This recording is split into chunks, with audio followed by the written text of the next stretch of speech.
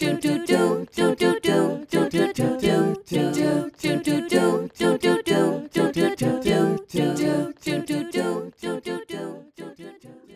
to Nothing Never Happens, a radical pedagogy podcast. I'm here with my co-host, Tina Pippin. I'm Lucia Holsether, and it is a real honor to welcome to the podcast today key members of the team behind the multi-award-winning investigative project and public history resource, LandGrabU.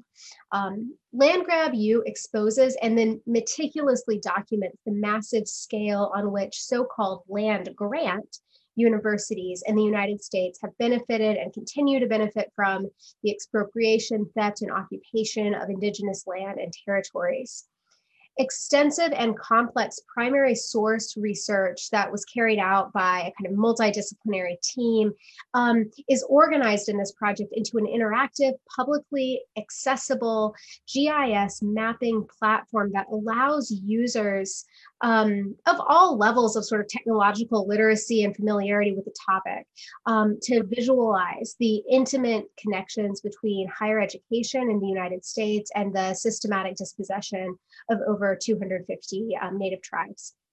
LandGrabU has rightfully received numerous honors, including a George Polk Award for Education and an honor from investigative reporters and editors. This is a deeply collaborative project that has a lot of people involved, but at the top of the masthead are the names of three people who led the reporting, research, and sort of graphic design of the whole thing. Their names are Bobby Lee, Tristan Atone, and Margaret Pierce, and we are so delighted to have all three of them here with us today. And now, just so listeners, y'all get a sense of their voices and who's talking, I'm going to give them a chance to go one by one, introducing themselves. Margaret, do you want to go first? Sure. Bojo Jayak, Makosakoi Indejinakas, Shishibani and Dao. I'm Margaret Pierce. I'm a member of Citizen Potawatomi Nation, Gadawamkeg and Data. I live on Penobscot territory in Maine, in the US. Thank you. Bobby, do you want to go next? Hi, thanks for having me. I'm Bobby Lee. I'm a lecturer in American history at the University of Cambridge. Great. And Tristan. Hi, I'm Tristan. I'm the editor-in-chief at the Texas Observer. I'm a member of the Kiowa tribe, and I'm here in Austin, Texas, on the easternmost boundary of my own tribe's territories. Great. Welcome to all of you. Yeah, thank you for being with us on Nothing Never Happens. I'm excited to find out more about your project for our listeners and to draw that into how it materializes in classrooms and also in university systems. And so if you could, for our listeners, introduce the evolution of the LandGrab Universities project and how you came together as a team to make it happen. Oh, I guess I'll take that. I'm seeing a finger in my direction. Well, this project, it was a multi-year project, and we worked on it between 2018 and 2020, and it really got jump-started in 2018. I guess this is mid-January or February. Tristan and I were both on fellowships at Harvard at the time, and I was giving a talk based on some of my research on public land distribution in the United States, showing how you could use new methods in digital analysis and geospatial analysis to identify and tie together the indigenous nations and the universities that were connected through the Morrill Act of 1862. And the pitch, I had sort of done the initial bit of research on the project, and the pitch at the end was for help, because I knew I'd gotten to the point where I'd figured out how massive of an effort it would take to sort of unspool the knot completely. And luckily, Tristan was in the audience, and he came up to me afterwards, and we got to talking, and that is when the Land Grab Universities project took off. And Margaret, how did you end up becoming involved? You know, you did a lot of the mapping. I think you guys, Bobby and Tristan, reached out to me in 2019 sometime, summer maybe. Maybe Tristan, I heard from you in the summer or early fall of that year, asking me if I wanted to work on the graphics for the project. And I, of course, said yes. And at that time, I don't think, I never met Tristan, but had worked with him at a distance. And so, we've been working together ever since. It's been great. Yeah, you have all three made something that was behind the veil and rather invisible in U.S. history, visible. And for that, I have such great appreciation and awe for this project, the initial High Country News investigation, your New York Times article, and the website and everything. So if you could talk about the Morrill Act of 1862 and how it's not in the past, it still lives in terms of all these connections of the theft of indigenous land and the profit from it that universities have, and get us into sort of the bones of your project. I can tell you a little bit about the background on the Morrill Act, and then maybe Tristan, you could talk a little bit about the connections into the present and more about the project itself. So the Morrill Act of 1862 is, well, you'll probably encounter it in a high school textbook in US history. It's a Civil War era law. It comes in a year where there's sort of the big three land laws that are passed by Congress. The Homestead Act, which is the really big one, in which individuals can get settlers can obtain land at no cost if they live on it for 5 years, and then they'll receive title. There's also the Pacific Railway Act that same year, within a couple of months, that laid out these checkerboard-shaped grants for railroad corporations to build railways across the continent. And then there was the Morrill Act of 1862, which distributed roughly 11 million acres to fledgling colleges across the United States. And once territories became states, they became eligible to take part in this law. And those lands would then be sold off, leased, or otherwise utilized to raise endowments for these colleges. And the story that's been associated with these colleges is that this land was sort of like manna from heaven. It came from nowhere. It was a donation from the federal government. And the Land Grab Universities project was looking at this land as a type of wealth transfer from indigenous nations to land grant universities in order as seed money to launch their operations. And to piggyback off of that, and to sort of how this is still going on, part of the research that we were doing in terms of looking at that land and still making a clear connection to the present was obviously in the work of identifying these parcels, but also looking at who profiting off of these lands. To some degree, it was sort of a fluke that we figured that out. We had been in our final sort of fact check process. We were checking with different states to make sure that our paperwork and seeing that schools still some acreage.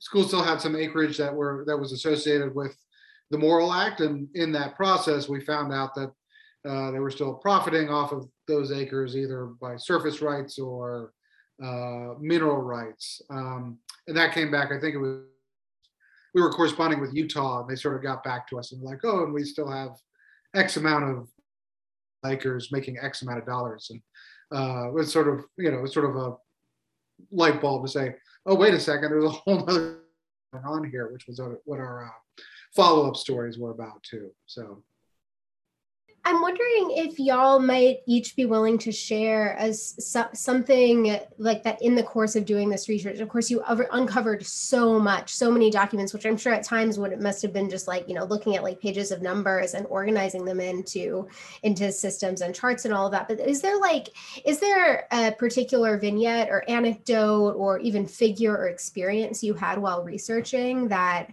just kind of flashes up to you, or you can't let go of, keeps following you around?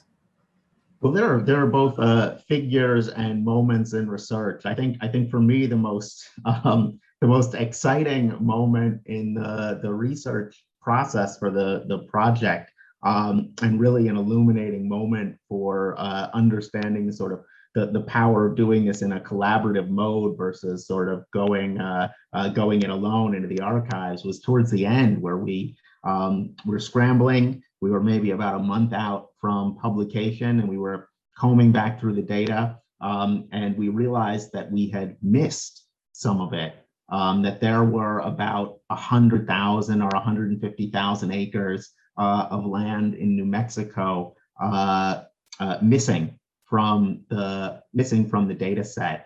This was as it was going through the fact check process, and in order to get that, we had Kaylin Goodluck, who's not with us today, who's a photographer on the project who lives in New Mexico. He was able to take a quick visit to the BLM office and go and talk with the archivist there, and then FaceTime with me in Cambridge in England, so I could tell the archivists the type of material that we needed to find, and so they helped us locate the microfilm that we were looking for. And then Kaylin was showing me the stuff on the screen, on the microfilm screen, saying, yes, this we need, this we don't, and we were able to collect those last 150,000 acres. I mean, this is 1% or something of the total data set, 11 million acres. And then we all split it up and were able to transcribe it very quickly. We had to transcribe a ton of this material. And we were able to get that last bit in, which enabled us to push over the threshold of obtaining in excess of 99% of the acreage distributed through the Morrill Act, which was a high bar that we had set for ourselves, and that we thought we were at, but we realized at the last moment we weren't quite there. And it really, that wouldn't have been possible without the types of tools that we have nowadays. That we're able to have a conversation while we're all sitting in rooms in different countries, in different parts of the United States or abroad. And also having this group, this team working on this project that enabled us to bring it across the finish line like that. I feel like we should have said more specifically in the beginning that we were really international team, and I mean that tribally internationally as well. So we, in the end, as things progressed and the team grew, we were 3 Native people and 3 white people working together. And it was that collective of bringing our skills and experience and our backgrounds to the story that I think was really key to how we made how it ended up looking and acting. I just think about what option to go to the lecture Bobby was giving at Harvard during the fellowship, or go get a beer with friends. I often wonder what would have happened if I'd gone and gotten that beer instead. I wouldn't have had the opportunity to be such an amazing project. So it's sort of those amazing choices that you make that really have lasting and huge impacts. So.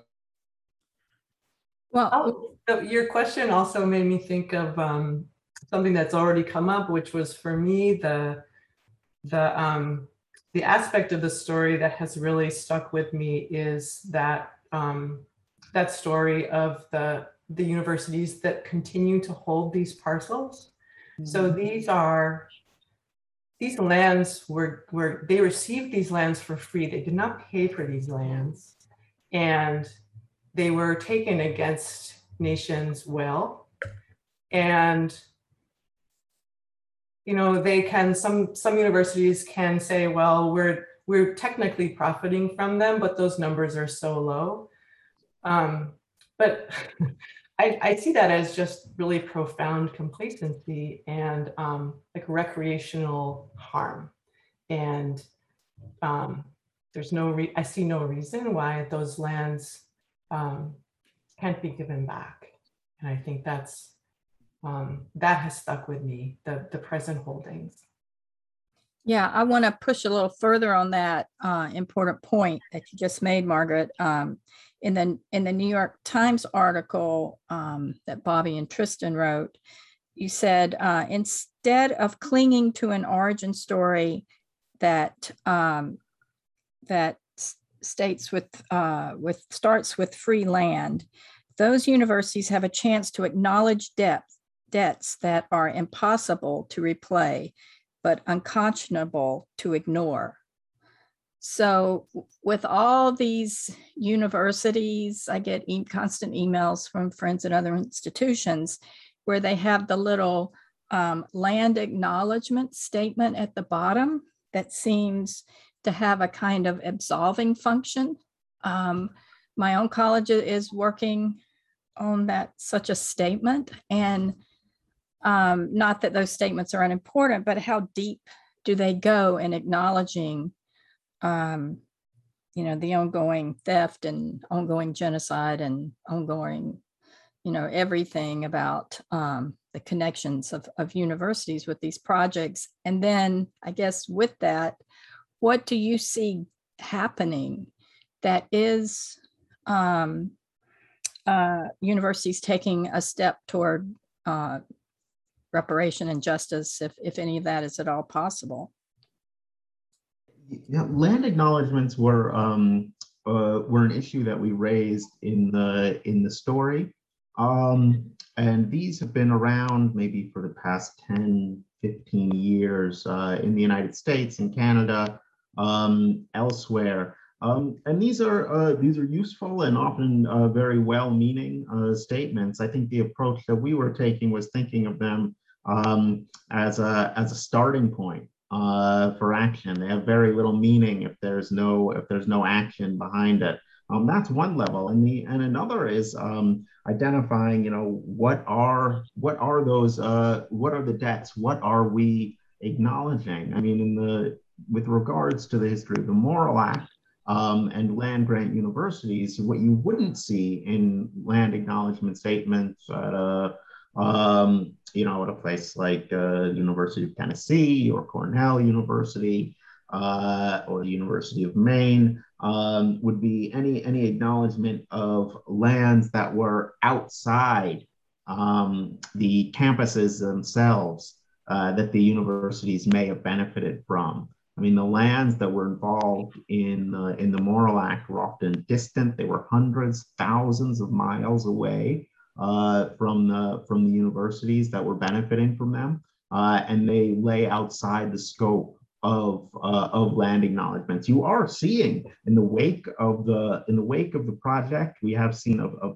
few universities start to rewrite their land grant mission statements or acknowledgements to include some of the data. We've seen a little bit of this, and we've also seen some developments at land grant universities where faculty and staff have started to organize to start to address some of the questions that you were raising earlier, which is the big question to come out of this story, which is, what do you do with this information? Now that we were able to sort of gather what the picture of the Morrill Act looks like on the ground, what do you do with that information? And those are the discussions that are happening right now in the wake of the story.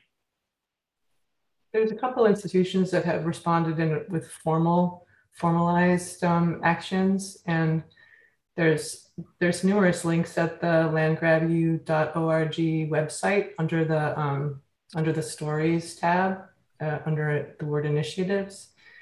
And one that immediately comes to mind is Ohio State University. They applied for and got a grant specifically for addressing, looking more in depth at their own moral act legacy and deciding what their actions are going to be. And I believe University of Minnesota also, there's a position that they created that was to look specifically at the moral act data as well. But that's, you can see all of that under the stories section of the website. One thing I'm curious to hear y'all reflect about is sort of the role of sort of statistical analysis and even sort of like literacies around like using archives and figuring out how to crunch numbers in this way for the kind of activism and organizing that we're now talking about in terms of next steps. So, you know, those listeners who do look at the project or who have already will see like immediately when going to LandGrab, you're just anyone who's looking at it is just kind of confronted with all of these like really overwhelming and like massive numbers of that describe the sort of scale of dispossession. So there's 160 violence-backed land cessions, nearly 11 million acres taken from over 250 tribes, 52 land grant institutions launched off of this, 80,000 individual land parcels, and it just kind of goes on. And, you know, you can, listeners will know, like you can look and see, okay, how much has Cornell University or the University of Tennessee or whatever college like profited off of this over the years. So I'm curious about kind of, as we like, I think about projects like within sort of, Bobby, you may sort of have come across this, like the kind of history of capitalism movement where teaching historians and activists, like how do you read like investor, like number crunching books in order to kind of have a better analysis of what's going on? Or like, what is the use of this kind of statistical, literacy? What's it good for? Where does it go? And how do you keep these kinds of abstract numbers from becoming abstractions and keep them sort of connected to the many, many individual stories and losses that they describe?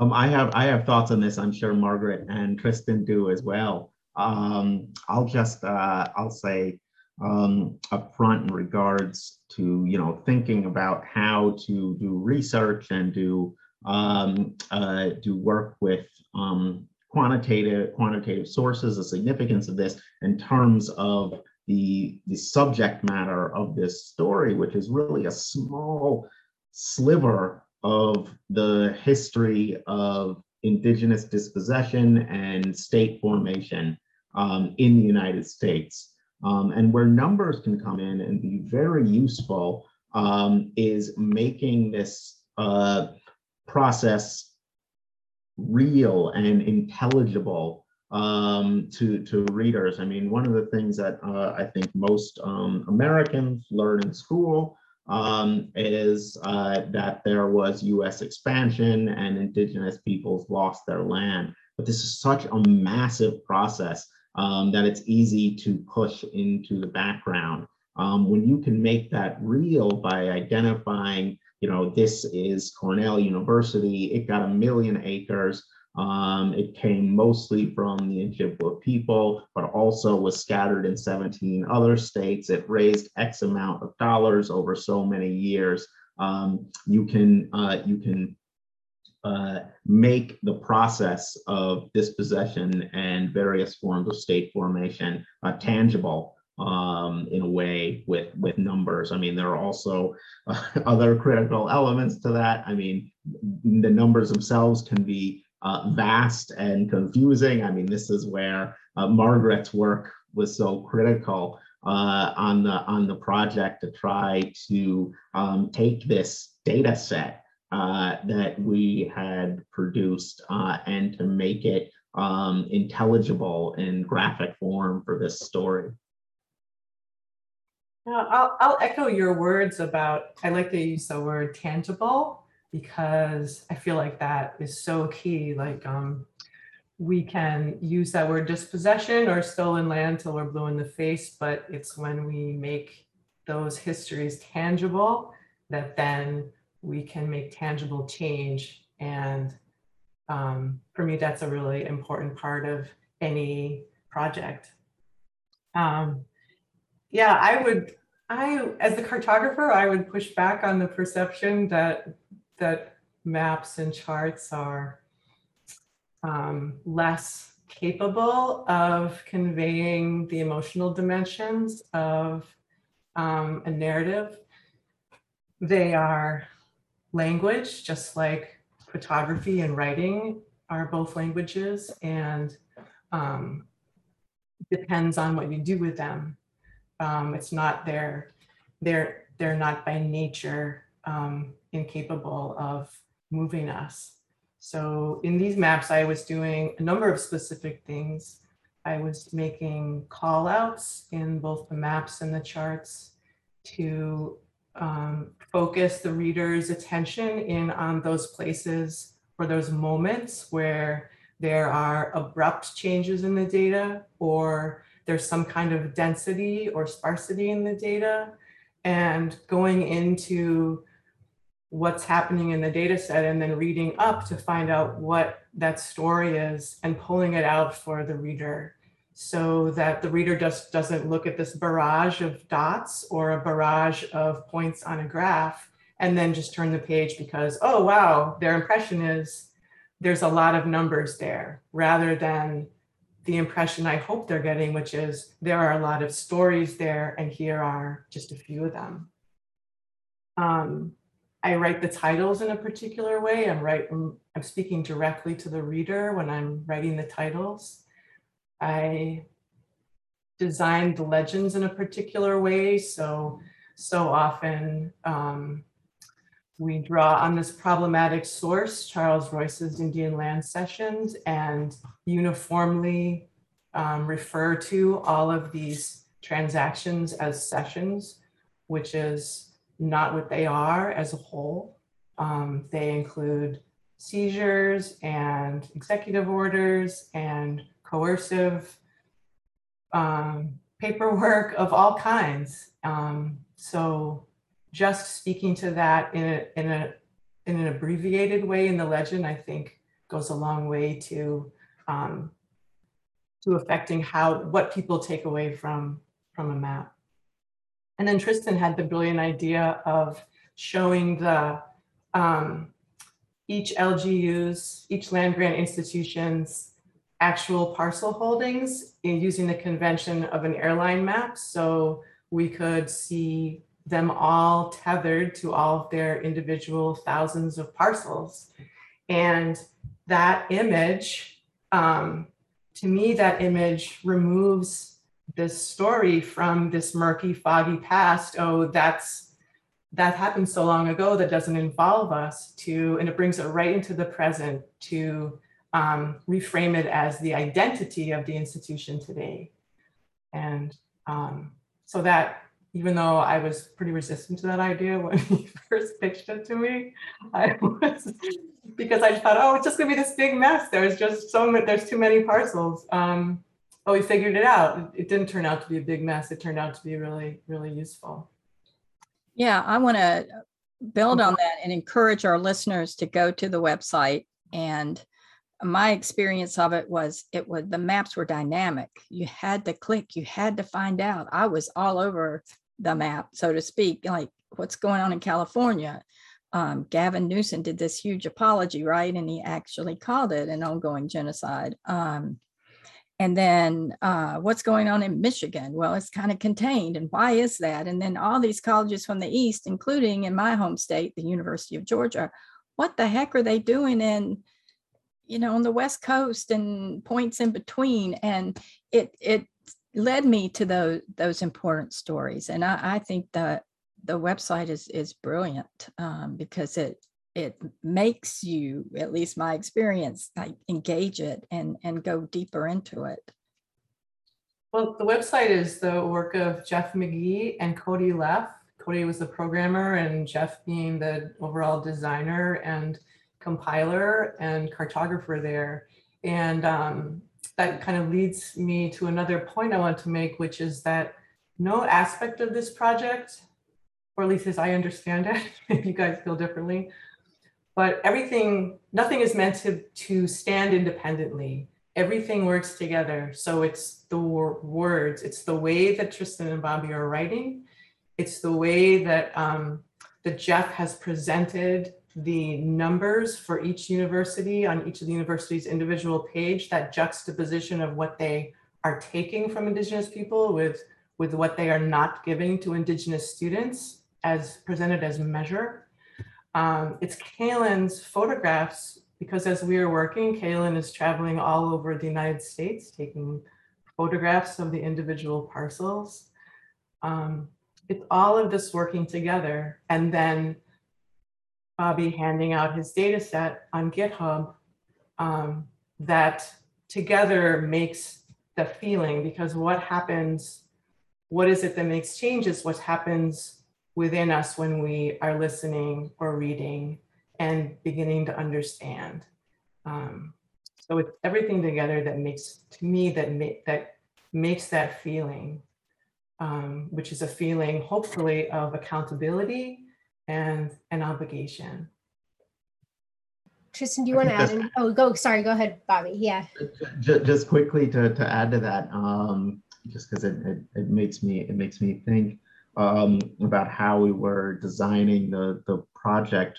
Yeah, really as a whole. The way that I often describe this is that it has sort of multiple levels of curation that invite the reader, the student, the researcher into the work on sort of different registers or different levels of curation. The most curated is the story, where Margaret's graphics and the text work together to give an overview of this problem and highlight how our research approach could be used to tie back together histories of Indigenous peoples and universities that have been separated, but were really connected in this invisible way through these land parcels. And then there's the website where individuals can look and sort of choose their own adventure, navigate through, look at all the material that we could not describe in the story itself, because it's so, I mean, if we just had a paragraph on each of the 52 universities or each of the 250 tribal nations involved, all of a sudden it goes from being a story in a magazine to being an encyclopedia, right? So you can explore on the website all the data in this still curated way. I mean, the way that Jeff has put it together, it'd be very visually striking to invite you in to do this exploration. And then there is the data itself, designed for researchers, designed for use in classrooms, where you can pull down that data yourself and you can build on it.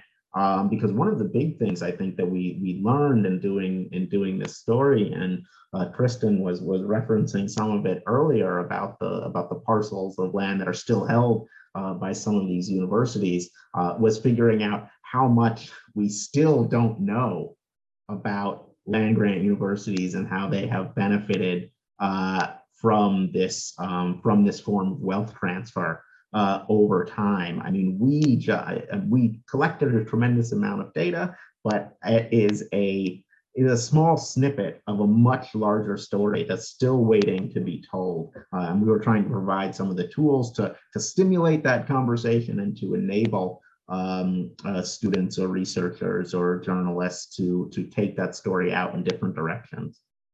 Yeah, I will say that, like, the overwhelming feeling for me reading it is like, okay, there's so much here, and there's so much that is yet to be told. Like, where are all that, like, which makes viewing it and reading through and integrating kind of the images with the maps with the text feel like an invitation to do kind of further work and reflection. Like I thought about, I spent a lot of time, my PhD was at Yale, and there was a lot of conversation while I was there about the way that the endowment was multiplying off Puerto Rican debt and investments in Puerto Rican debt as a form of settler colonialism that was paying for our education, and sort of like the scale only the only thing one could do is add more and more layers to it. And so I'm wondering, sort of in terms of using this platform and database to engage students, whether students in classrooms or students sort of more in sort of a kind of a public popular education realm. What have you seen? What have you done? What have you seen other teachers doing to kind of draw audiences in more like classroom and teaching settings to either use some of this data to contextualize where they are, or even build on it, whether thinking about it sort of globally, internationally, beyond the United States, or otherwise? I mean, I can kind of go over some of the big ticket items we've seen. I mean, University of Missouri, for instance, is now using the story for their incoming freshman classes as required reading. We're seeing, Cornell University has their website up. So same with Ohio, to start inviting folks in to look at that information, do research on those institutions. The Pulitzer Center is still putting together an actual curriculum which instructors can use, similar to the 1619 Project's curriculum, as far as I understand. So there's a number of different ways in which we're sort of seeing things here and there, but I think a lot of it is when we actually hear about it. So everyone mentioned that under initiatives on like landgrabu.org, you can see what institutions are, but that information is basically as good as like what we get back from folks. So, in terms of like, if there's been an institutional change, we kind of need to hear about it so we can include that. How folks are using that basis I'm not completely clear on. Maybe y'all have some better insight into that as well. I mean, I guess what I can talk about in terms of like how that information is used, my interest in terms of really making sure that all those curated levels are accessible to folks is really of interest, to make sure that other people who are able to report on that story too. So more journalists who are able to jump into that, more reporters, more researchers, etc. Because I'm obviously interested in the journalism that can be done around this. When this first came out, we had almost like 24 partners who were going to do local versions of this story, but that was right when COVID hit the US. So we essentially like watched all of our drop off, sometimes by the hour, as COVID was making its way through the US. So we were actually really worried that nobody would actually read the story, because that was like lockdown happened right then. Obviously it was crazy. There's only one story being told anywhere in the world, and that was COVID. So we really were really sad that we lost those partners. But we saw pickup since then. Like Scalawag magazine's done some really, really great reporting around this, and sort of like pushed even further, looking at University of North Carolina, for instance. There was like Ion Ohio who did stuff. There's all these, when we still get requests from reporters who are really interested in digging into this and doing loads of stories. So being able to sort of pull that together is really one of my interests of thinking about, teaching, although I'm not really a teacher, but as a reporter, it's always trying to make sure that like audiences are getting what they need, and that they're getting it clearly, they're getting it coherently, and hopefully in this case, they're also getting a lot of extra information for them to take action instead of just passively reading too. So that's some of the thought behind that as well. Yeah, there's so much swirling around the land grab university cases. There's also, in terms of Georgetown and Brown and others, Emory University dealing with the use of slave labor to build their universities. Also, there's the complicity mostly of religious organizations, churches, Christian churches with boarding schools and that information that's coming out. So how do you see these things connected in your work? I mean, for me, it's all about land, right? I mean, the Catholic Church is like the largest single landholder that, like on the planet, basically, private landholder, and much of that is in the United States or North America, or in areas where there are, you know, indigenous territories around the world. You know, I mean, in terms of those other initiatives that you mentioned in examining slavery, you know, one of the things that I think we pointed out in the story was that we can put dollar amounts on things with actual lands. You know, the difference in response, I think, is one question to university, maybe more than us, in that we have all of the receipts and the information, but there's been collectively no real action from universities.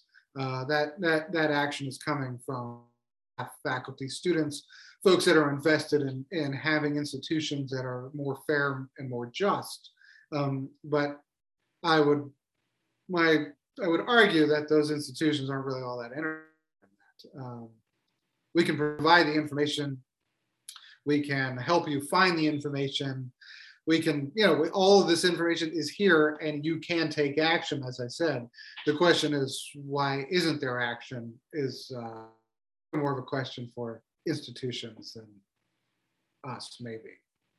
I'm sure we can theorize all day. So, but the connective tissue between those two ideas there, I think, is land, how that land was acquired, and what you do with that land when you know that it's not yours.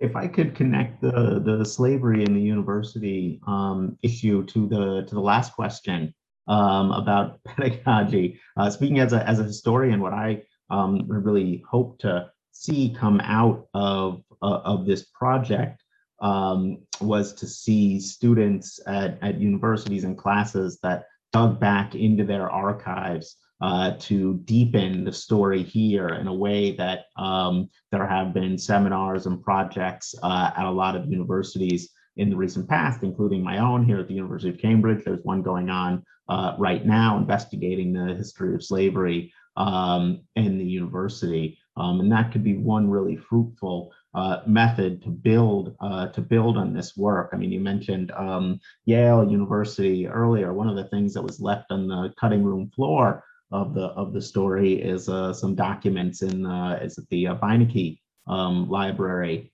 at Yale describing the scholarship recipients who received scholarships based out of the Morrill Act there. You can imagine going in with a group of students and seeing what were the outcomes for these individuals who received, students from Connecticut who received Morrill Act endowment scholarships to the Sheffield School of Science there. And you can imagine other projects like that. For the most part, I think we've seen people reading this in classes. I've heard about people doing structuring lessons where first they taught about the land grant university system, and then they showed the land grab universities project as sort of a pull the veil over the eyes type of lesson. We've seen lots of creative lessons, people thinking about going to parcels. We've heard about people in statistics classes using the data set as a way to teach both historical content and statistics. One of the lessons on the LandGrabU site comes from a geologist who's using it to think about the legacies of racism in STEM And it's been one of the really interesting things for me. You know, we all sort of have our disciplinary blinders on. And for me, I was thinking about students going into the archives. And what's been surprising for me is hearing about people talking about this, reading the article at law schools to talk about transitional justice, or medical schools to think about disparities in healthcare in the United States, particularly as it relates to indigenous communities, things that were, you know, off my radar. So it's been really exciting to see the sort of interdisciplinary use of the material. And as to the other question about how this connects to other issues like the boarding school issue that has been in the news lately. I think about this as part of sort of the larger story of the making of the settler colonial present, right? You know, this the legacies in the present of genocidal violence, of extractive colonialism, of cultural erasure. And they're all connected as part of this program of displacement and the redirection of resources. It's also worth noting that although land-grant universities in the 19th century are associated with scientific agriculture and, you know, what we think of as A&M universities, a lot of universities in the United States, you know, from the colonial period, got their start as you know, as potential colleges for Indian children. And these universities also received things like land grants from the colonies. So there are some earlier connections. There are land grant universities that are about agricultural and mechanical education. There are also ones, you know, if you think about places like Dartmouth or William and Mary, places that were eager to take in indigenous students, often against their will. Bobby has just put a myriad of master's and doctoral thesis ideas out there. I hope everyone's taking notes if they're looking for a thesis topic. I think of one of the books that I teach in the class the class is called basically Religious Histories of the Americas, is Lisa Brooks' book Our Beloved King, which is a history of King Philip's War. And there's a whole chapter about the Harvard Indian College and the ways that sort of pedagogical discipline and sort of physical terror, and also kind of the elimination of language ends up becoming part of the sort of ideological foundation for American literature as like a sort of established like genre and canon. But there's also a mapping kind of GIS platform associated with it. And I think that like used in conjunction with, so often students in the Northeast, Saratoga Springs are, which I teach at Skidmore College, are like really interested in sort of hearing, okay, this is kind of a local thing to many of us who come from sort of upstate New York or Western Massachusetts or Connecticut, like lots of students regionally from that area, but it's kind of using something like that in conjunction with Land Grab U to bring these histories into the present, which of course they're always in the present, but to really be able to see them and then to say, okay, what's the next step we're going to take to try to understand the places that that we are inhabiting right now and occupying. So that just came to mind. I guess one of the questions that I'd love to sort of dig into a little bit more is, I'm losing my train of thought, is I guess what questions, if you all were to like get a like big money grant of like, you know, a couple $1 million to do a next step for the project, what would you all do? Like, what would you make? What is the question that is like hanging down that you would like want to run after right now if you could do that? Well, I'll start. Yeah, I mean, I guess it was just continue down this vein here would probably be those other the other acts that Bobby talked about at the opening of the show here, from the railroad to the Homestead Act. I think it would be an incredible project to be able to go through and start doing the same work around this for those, and just have this as kind of like a trilogy in those areas. The other area is to do more of a global look. We saw in the NICEA journal that came out with writing on the project that there are a lot of connections to other similar actions taken around the world, and that seems like a place also to look too. So I guess it's 3 projects. It's Homestead Act, Railroad Act, and then global land grab there. So yeah, I'll go with that for now. Bobby has some active grant proposals. Yeah, I don't think I think I would have heard something by now, so I don't think they've been successful, but I think this is my aspirations to take this in a new and more ambitious direction would be to understand, to pursue a similar databasing project, but beyond the Morrill Act. There are colleges that were funded by land grants that didn't come through the Morrill Act. This was another one of the discoveries of this project, so to speak. I mean, you'll notice close readers of the project will often ask us, well, where's Oklahoma? Where's Alaska?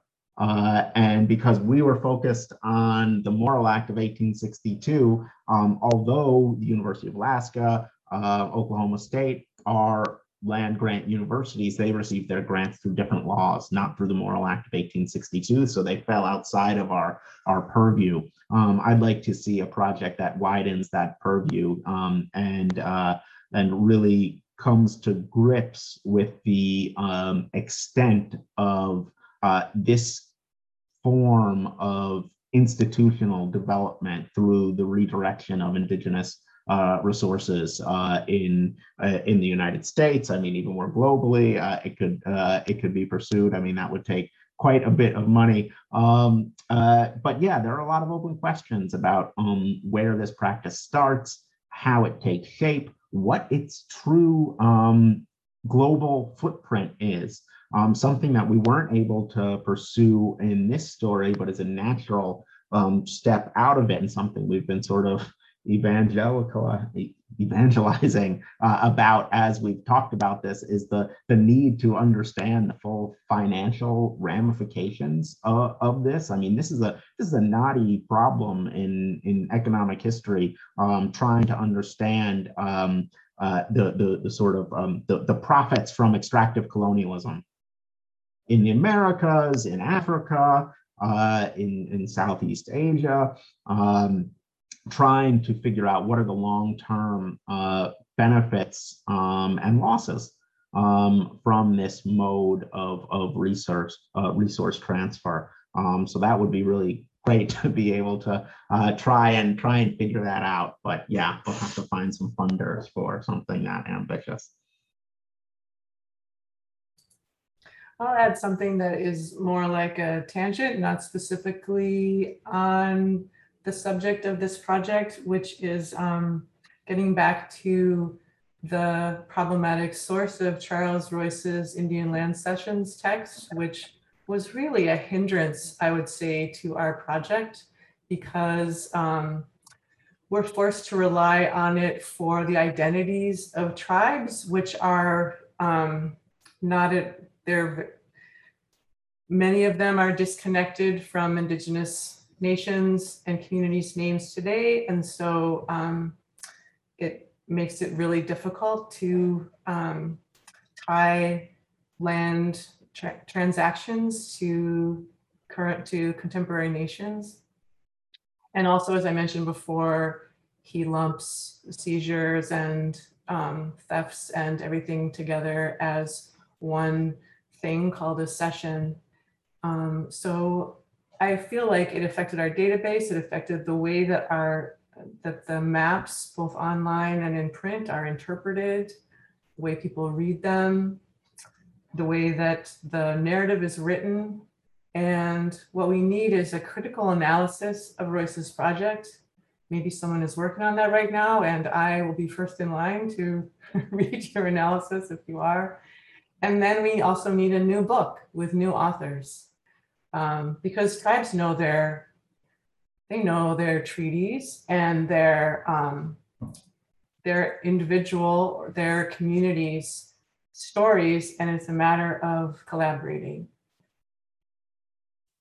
Yeah, let's hope some really wealthy grant givers are out there listening to all these necessary projects that lay ahead to complete the narratives. Well, I have a political kind of question. There's a new U.S. Secretary of the Interior, whom I'm assuming is also head of the Bureau of Indian Affairs, and all that history is rather fraught, to say the least. Deb Haaland, has the Secretary of the Interior, does she know about your project? Do her people know? Are you interacting with them? Is your project making a difference in any kind of Biden-Harris administration here? I think the short answer is no to all of those. But I have trolled Deb Haaland online when she mentions land-grant universities by sharing information related to those tweets. It's about as good as I could say here. So. Yeah, there hasn't been much indication. One of the things that I didn't like about the inauguration was Vice President Harris's speech, where she praised the Morrill Act in the conventional celebratory mode, I think, along with the Pacific Railway Act. So it definitely had not bubbled up to that level by that point in time, and I haven't seen any indications to the contrary. I should say that another place where it would be politically quite useful to have this be read by lawmakers would be in the states that still hold Morrill Act land and lease it out. That is where any type of action on land return would have to take place, because that land has been turned over to these states. They generally are in control of it as sort of trustees for the universities, and that is where pressure for things like land return could be most effective, I think. Yeah, the sort of we will hat tip the histories of colonialism and then emphasize how great the Morrill Act was or how great public education was. I think it sort of speaks to a theme that's been on our podcast for the last few episodes, where we did an episode on the occupation of Palestine in BDS, and another one on sort of university pillaging of cities. And I think both of those conversations we've had, and also this one, kind of belie this. Universities are always a public good, and they continue to be a public good. And sort of whose public, what public are we talking about here, and at whose expense? I think about I'm recording from Tennessee right now, which is where I grew up, and think about their statement. Although UT has been an overall force for good during the last 225 years, it's imperative that we never forget the injustices towards Indigenous people. And it's like, what happened in that although statement that sort of fuels, and I think that, the Harris stuff, the tweet battles, I think are kind of speak to the dissonance within a sentence like that. Well, I have a utopian thing to add to that, Lucia, which is very utopian.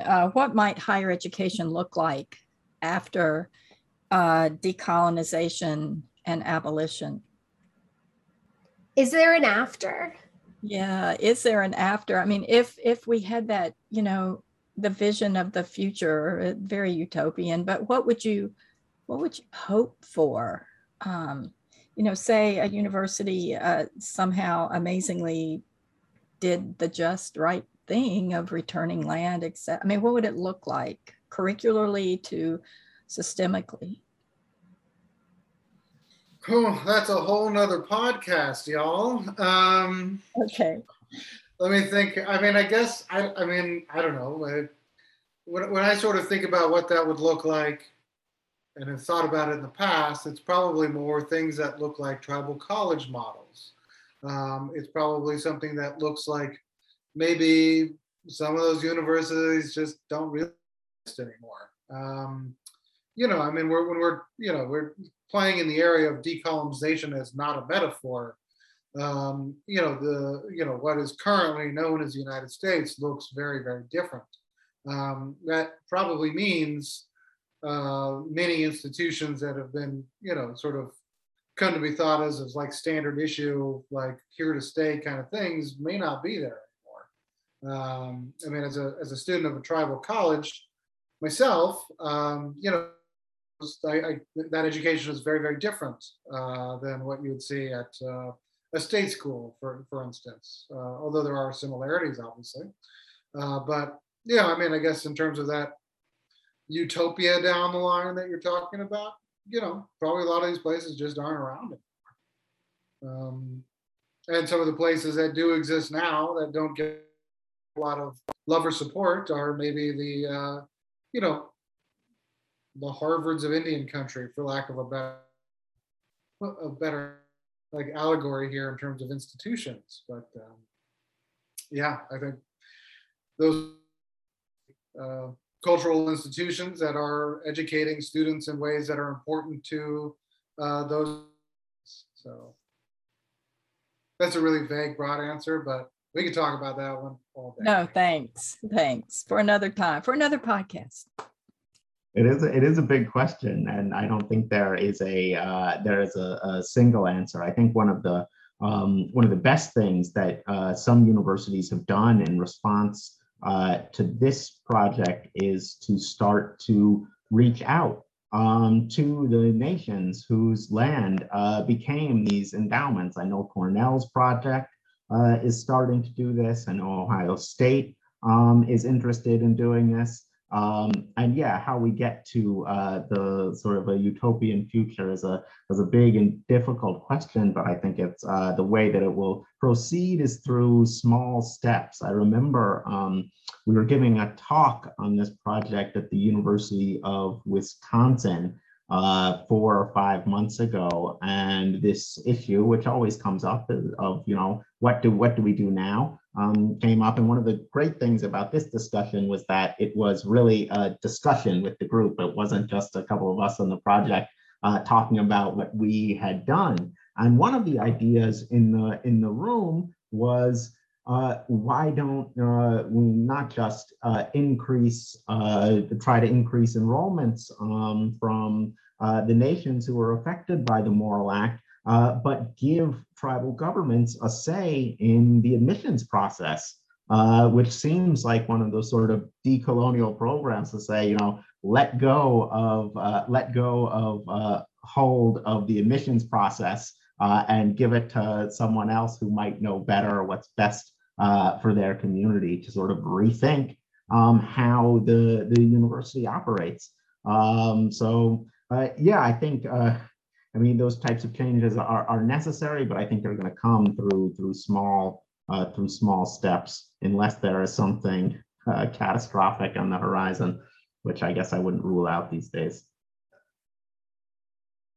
Okay, well, I'm going to go ahead and ask the last question that we ask all our podcast guests, which is for you to share with us what you are reading, listening to, and what are you encountering in culture and maybe popular culture that has been inspiring to you. And it can be anything from reality TV to some highbrow book. I'll start. I just finished reading Sheila Wad Cloutier's The Right to Be Cold. I don't know if any of you have read that book. I loved it and did find it inspiring. She is the Inuit leader and activist who made the case for the right to traditional livelihoods and culture, in this case, the right to ice, the right to be cold as a human right, among many other important policy actions on behalf of her people. And in this book, she tells a story of her life in a way that is very candid and shows how her dedication to working for Inuit people on a global stage, how that came to be in terms of the way that she grew up. She explains what it was like to grow up in Nunavut and what happened when she became an adult. And when she started working on policy actions and what was hard and what went wrong and why it went wrong. She talked about her emotional and her spiritual life during those challenges. And it's so instructive in terms of her whole being. So if that's something that appeals to you, I loved it and learned many things from her from reading that book. Oh, great. I've got it on my list now. Bobby, you want to go next? Yeah, I'll tell you something I was reading. I don't know if I would call it inspiring, but I do think everyone should read it, is the IPCC report on climate that just came out. It's hard going, but there are different levels to it that you can look through. If you are not a scientist like myself, there are versions for policymakers, and there are headlines. And it is it's sobering stuff, and necessary, I think, to read. So I would encourage everyone to read it, even if it's not the most enjoyable or inspiring thing. I think it's necessary to encounter. Okay, Tristan. I appreciate your light reading, Bobby. I just finished up a graphic novel called Special Exits. It's by an author named Joyce Farmer, which is about her parents' sort of final years, then months and days. It was a really nice, quite beautiful read. I'm quite interested in sequential art and comics as sort of modes of storytelling. So I feel like I kind of jump in and then jump out of these to sort of like look and think about stuff, and maybe even aspire to sort of play around with the medium more in the future. But that's what I read recently, and then watched the first episode of Reservation Dogs last night. So got my weekend worked out to see the rest. Oh, good. All right, Lucia, what are you reading, watching, listening to? I really recommend right now all the resources really, but I've been really digging the podcast of the Monument Lab, which is a Philadelphia-based sort of public arts, public history organization that tries to reflect on and rethink public space. I use their resources a ton in my classes when I ask students to go out and document and kind of do historical projects and ethnographic projects on monuments around Saratoga Springs. And they recently got a huge grant from the Mellon Foundation and have used some of those resources to really build up some of their kind of public education stuff. And part of that includes a public art and public history podcast that talks to different artists and public historians and activists who are doing really interesting kind of public arts, public education work. And yeah, so monumentlab.com is where you can find all the stuff there. And Tina, do you want to close us out? Well, I reread a graphic novel or graphic creative fiction, I guess, not novel, that I use pieces of in my religion and ecology class. The overall framework is about environmental racism, and it's called Oak Flat. A Fight for Sacred Land in the American West by Lauren Redness. Highly recommended, beautifully illustrated. I love that.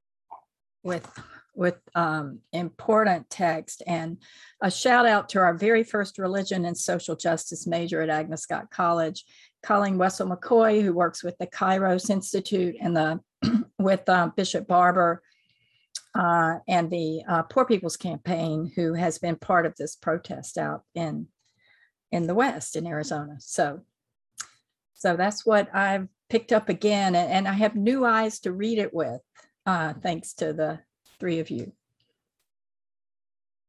Well, thanks to the three of you so much for coming on the podcast and sharing your project with us here, as well as just the resources that you have offered to anyone who wants to navigate to landgrabu.org to check out what's there and just kind of dive in and continue this work. Yes, thank you so much. Thank you for having us. It's been fantastic. Really enjoyed it. Yeah. Yeah, thanks for the invitation.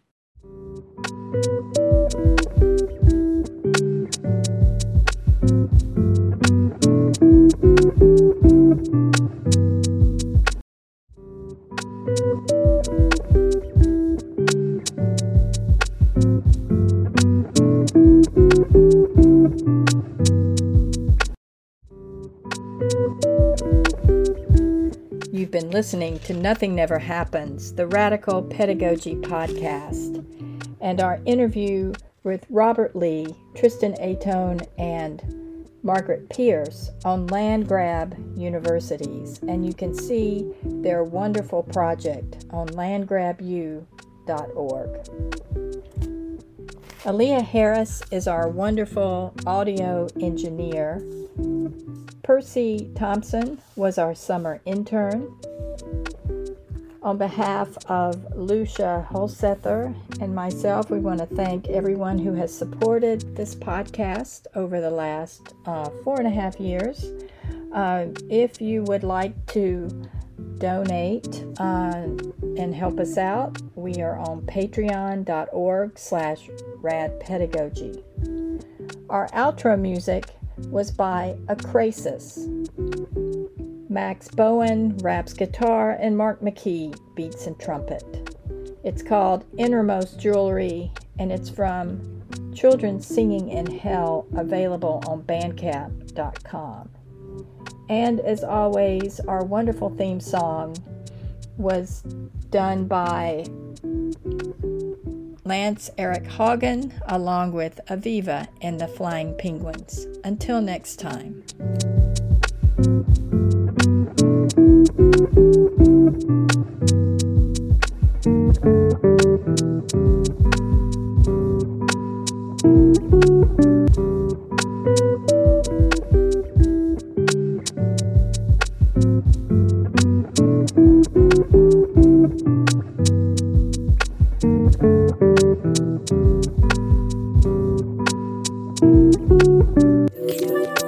Empathy is entropy, burying resentful sentiments in our collective lethargy. Too immature to handle love or emerging love handles. Fill the suburban china cabinets with decorative empty urns. That's where we hide our emptiness in plain sight. Fictional turban-clad Arabs incinerate picturesque off-white ideologues that clog the blogosphere. When I feel down, I use my imagination, and my imagination uses me up.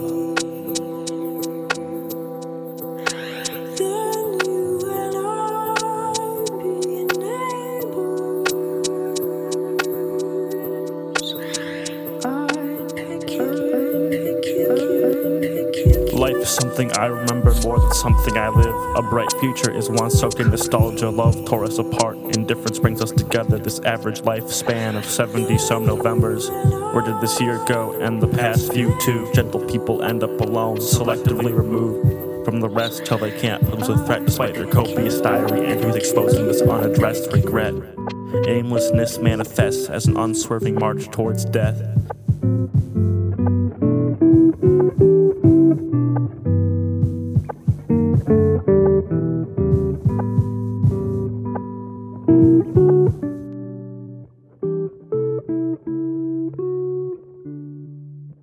you.